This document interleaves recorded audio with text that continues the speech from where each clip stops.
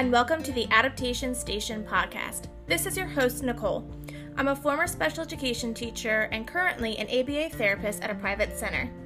This podcast is filled with tips and tricks for not only being the best special education teacher you can be in the classroom, but living the best life you can live outside of the classroom as well. After all, I'm all about balance. Hope you guys are excited. Let's jump on in.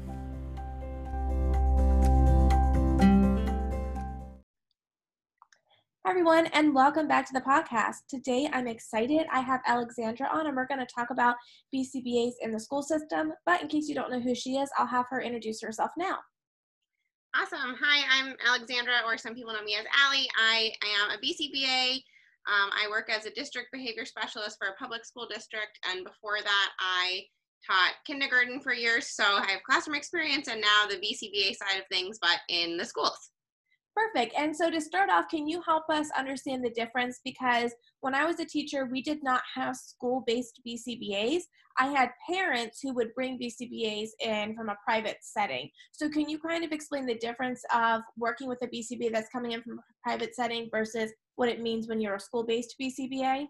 Yeah, absolutely. So we have both. We sometimes have, like you said, students who have outside BCBAs that come in, they participate in IEP meetings and things like that. So I am a full-time school district employee, which is different than a BCBA coming into the school. So I'm employed by the school district and I work in several different ways. My role is kind of more of like a consultant role. So I could do anything from staff training on classroom management, behavior management, to being pulled into a classroom to work one-on-one with a teacher to do sort of coaching on behavior management within the classroom, or working with schools on an FBA behavior intervention plan for a particular student. So my kind of scope and sequence ranges from whole staff trainings to working directly with the staff on individual student needs, but I'm less so paired with a particular student like an outside BCBA would be, and kind of more of that consultant role. Okay, that helps a lot to understand. And so is it correct that you're not necessarily just working with the classrooms and students with the most intensive behaviors, but you're more of a support for anybody in your cluster that might need your support? Yeah, absolutely. So I work a lot with my schools that have self-contained units. So we have schools that have self-contained autism units, self-contained EBD units, self-contained IND units, which is for our students who have intellectual disabilities. And then I have a few schools which are center schools. So we have an EBD center and then an IND center. So I do provide, I would say more of my support goes towards those schools, but I could be called out to a gen ed classroom to, do coaching with a gen ed teacher on overall classroom management for everyone, or work with a particular student and provide strategies for that student in the gen ed classroom. So definitely it's, can range from a lot of different things, and it's pretty widespread. And so I'm sure you run into sometimes with general education teachers, or even just some special education teachers who maybe don't get, we'll say, quote unquote behavior. I'm sure it can be hard to collaborate sometimes. So how do you go in and build that relationship, especially with teachers who maybe are not in the same type of setting that we might be thinking of? Yeah, of course. That's a really great question. I think having a classroom background is really helpful for me in that sense, because it looks a lot different, when you're providing strategies to a teacher, especially a gen ed teacher, as compared to being a BCBA in a clinical setting, maybe when you're working with an RBT who has that really honed in skill set of ABA.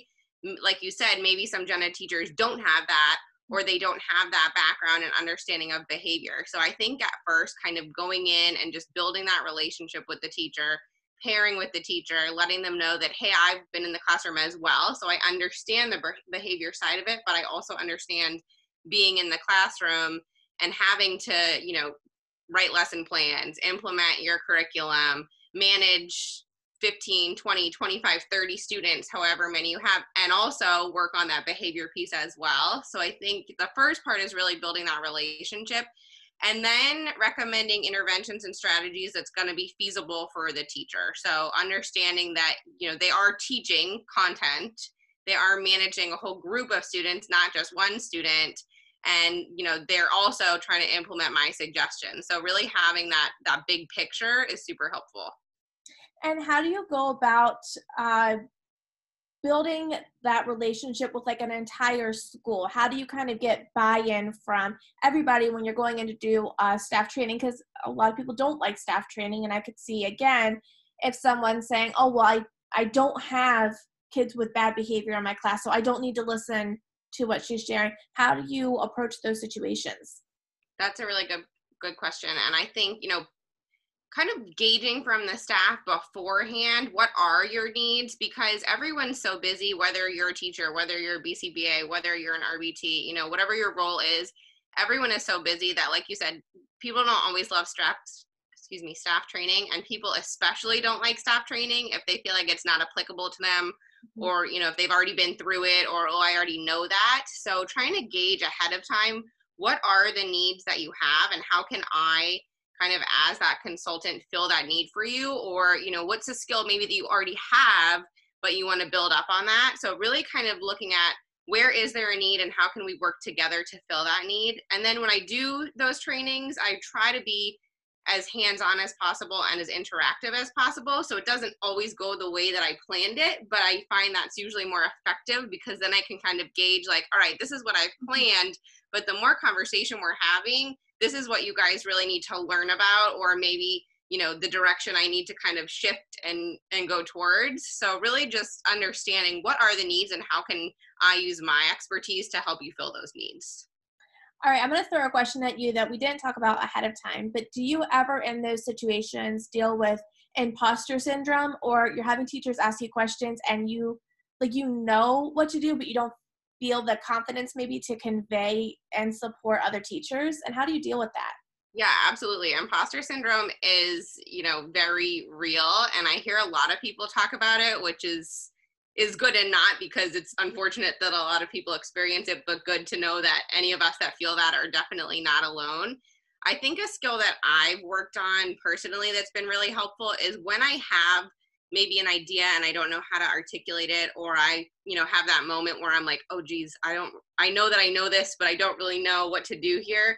I've gotten a lot better at saying like, let me go back and think about the best strategy to provide for you and then get back to you on that. So I kind of give myself that time to be like, okay, kind of have that self-talk, what you're doing, the strategy to implement here.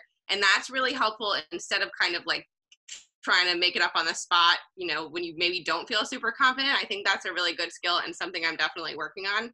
And a lot of times it is just realizing like that it's imposter syndrome. You know what you're doing, what the best thing to recommend here is, how to deal with this situation, and you're just kind of getting down on yourself. So I think that's really important, is kind of having that self-reflection and realizing when it is time that I have to say, let me circle back on that, or when it's a moment that I'm just maybe doubting myself. And I love that strategy, because I can definitely see from the teacher side, if I were to have someone say that to me and then they came back the next day with suggestions, I'd feel like, oh wow, they're actually invested. They took that a little bit up. So on your end, you're just buying yourself a little bit of time. And on my end, I feel even more supported because I see that you took the time. So I think if you approach it that way, that can be beneficial on both sides. Yeah, absolutely. Absolutely. And can we talk about some interventions that you might see commonly used in the classroom, especially in more of those general education classrooms that are not so much student specific, but just supporting everybody?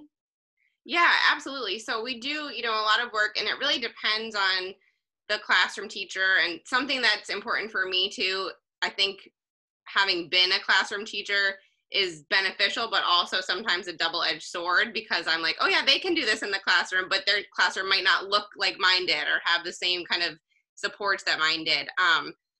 But a lot of things, like something that I find is missing a lot that's super important is kind of a general classroom management system. I'm not a fan of like clip charts or anything like that, but something like a token economy, or something that students can use to work towards earning something. And that's something that we get a lot of pushback on as well, because sometimes teachers have that mindset, or specific teachers will have that mindset of, they should be doing the work because that's the expectation. And we as people in the field of behavior analysis know that of course that's the ultimate goal, but that's not always where we start, right? So sometimes it's, working on that overall classroom management system to build up that motivation for students to be able to engage in the lessons.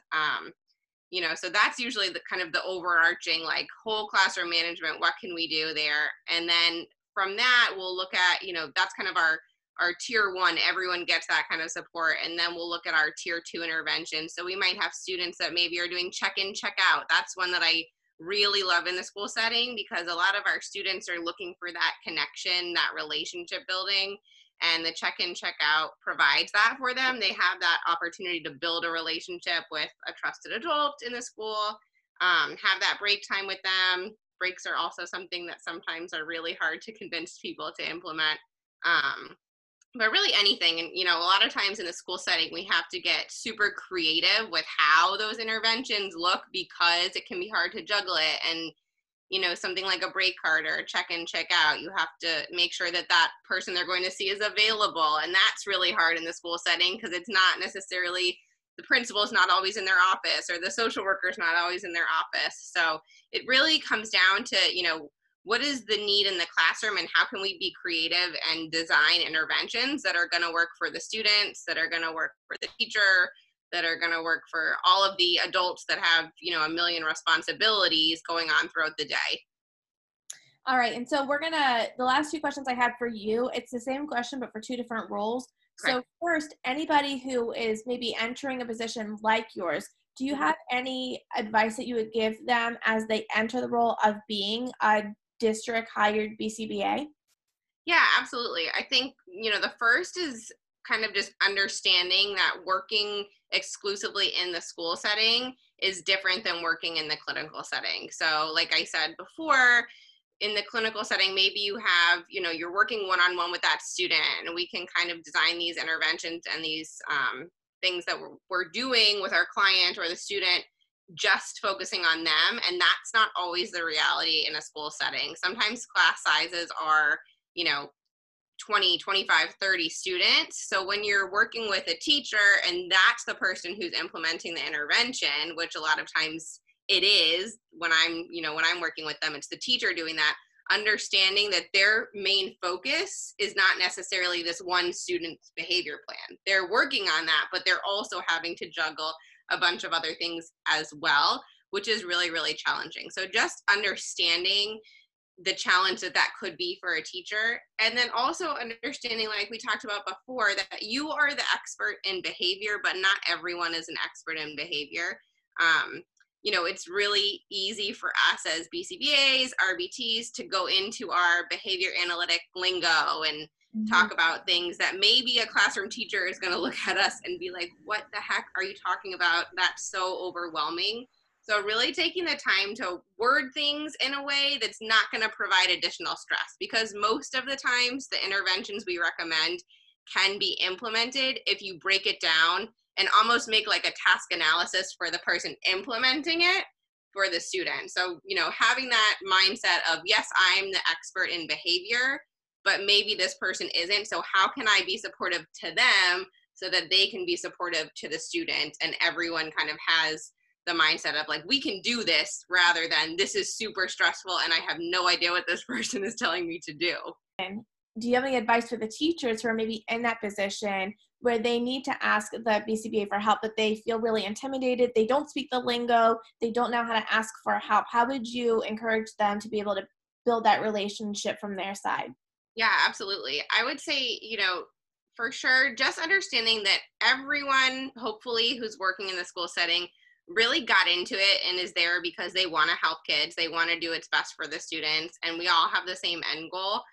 So just be willing to ask for support. I think that's so hard, and it was really hard for me when I was a classroom teacher sometimes to admit that you don't know what to do, or, to admit that, hey, I might not have the best strategies in this case. So let me reach out to someone who might have kind of that area of expertise and ask for their support. So really my advice would be just ask for support when you need it. And that's such a strength, in my opinion, for teachers to have, that a lot of people view as a weakness, and it's not. Asking for help is not a weakness. It's such a strength to understand when maybe it's not even you don't know what to do. Maybe it's, hey, I'm doing this and I feel like I could grow, because we can all grow all the time. So just having the willingness to ask for support, even if it's just for someone else to come in and say, hey, here's what I'm doing in my classroom. what else could you recommend? Be open to it and be open to the feedback, and know that, we really are there to help and support, and not ever to, tell you you're doing something incorrect. That's a big thing. Sometimes when I go into classrooms, teachers will be like, oh no, someone's here to watch me. And it's always, I'm not here to watch you. I'm here to, observe the student or observe the behavior in your classroom and provide support so that we can make sure all students are successful. So just having that open communication, being willing to, accept that constructive feedback, and just being willing to ask for support when you need it. Perfect. Well, those are all the questions I had for you. Did you have anything else that you wanted to share? I would just say to any BCBAs who, whether you're working for the school district or whether you're, coming from outside, it really is so important just to kind of step back sometimes and take the perspective of the teacher. Go in and introduce yourself first. That's a big thing I run into, is either a principal or someone will ask me to come in and not tell the teacher that I'm coming. That's always my first question, is do they know I'm coming? Because you never want to go into someone's classroom and catch them off guard and make them feel awkward or nervous or uncomfortable. So really just understanding that, everyone's doing the best they can. Make sure you pair with that teacher first. Make sure that you go in with the mindset of I'm here to help, and not, I'm here to say you're doing something wrong or not implementing an intervention, and just, working together to do what's best for students. And that's the best thing you can do.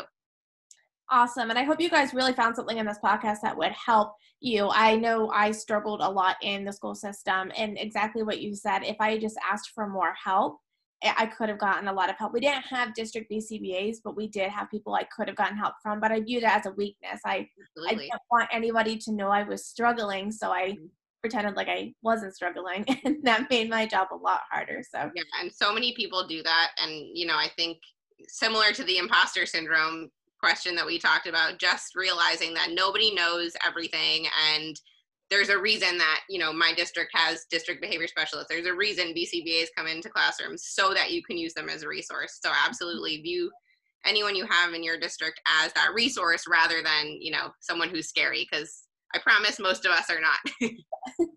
Well, thank you again. And I will have her Instagram linked in the show notes if you want to check her out. And thank you for being on the podcast. Thank you.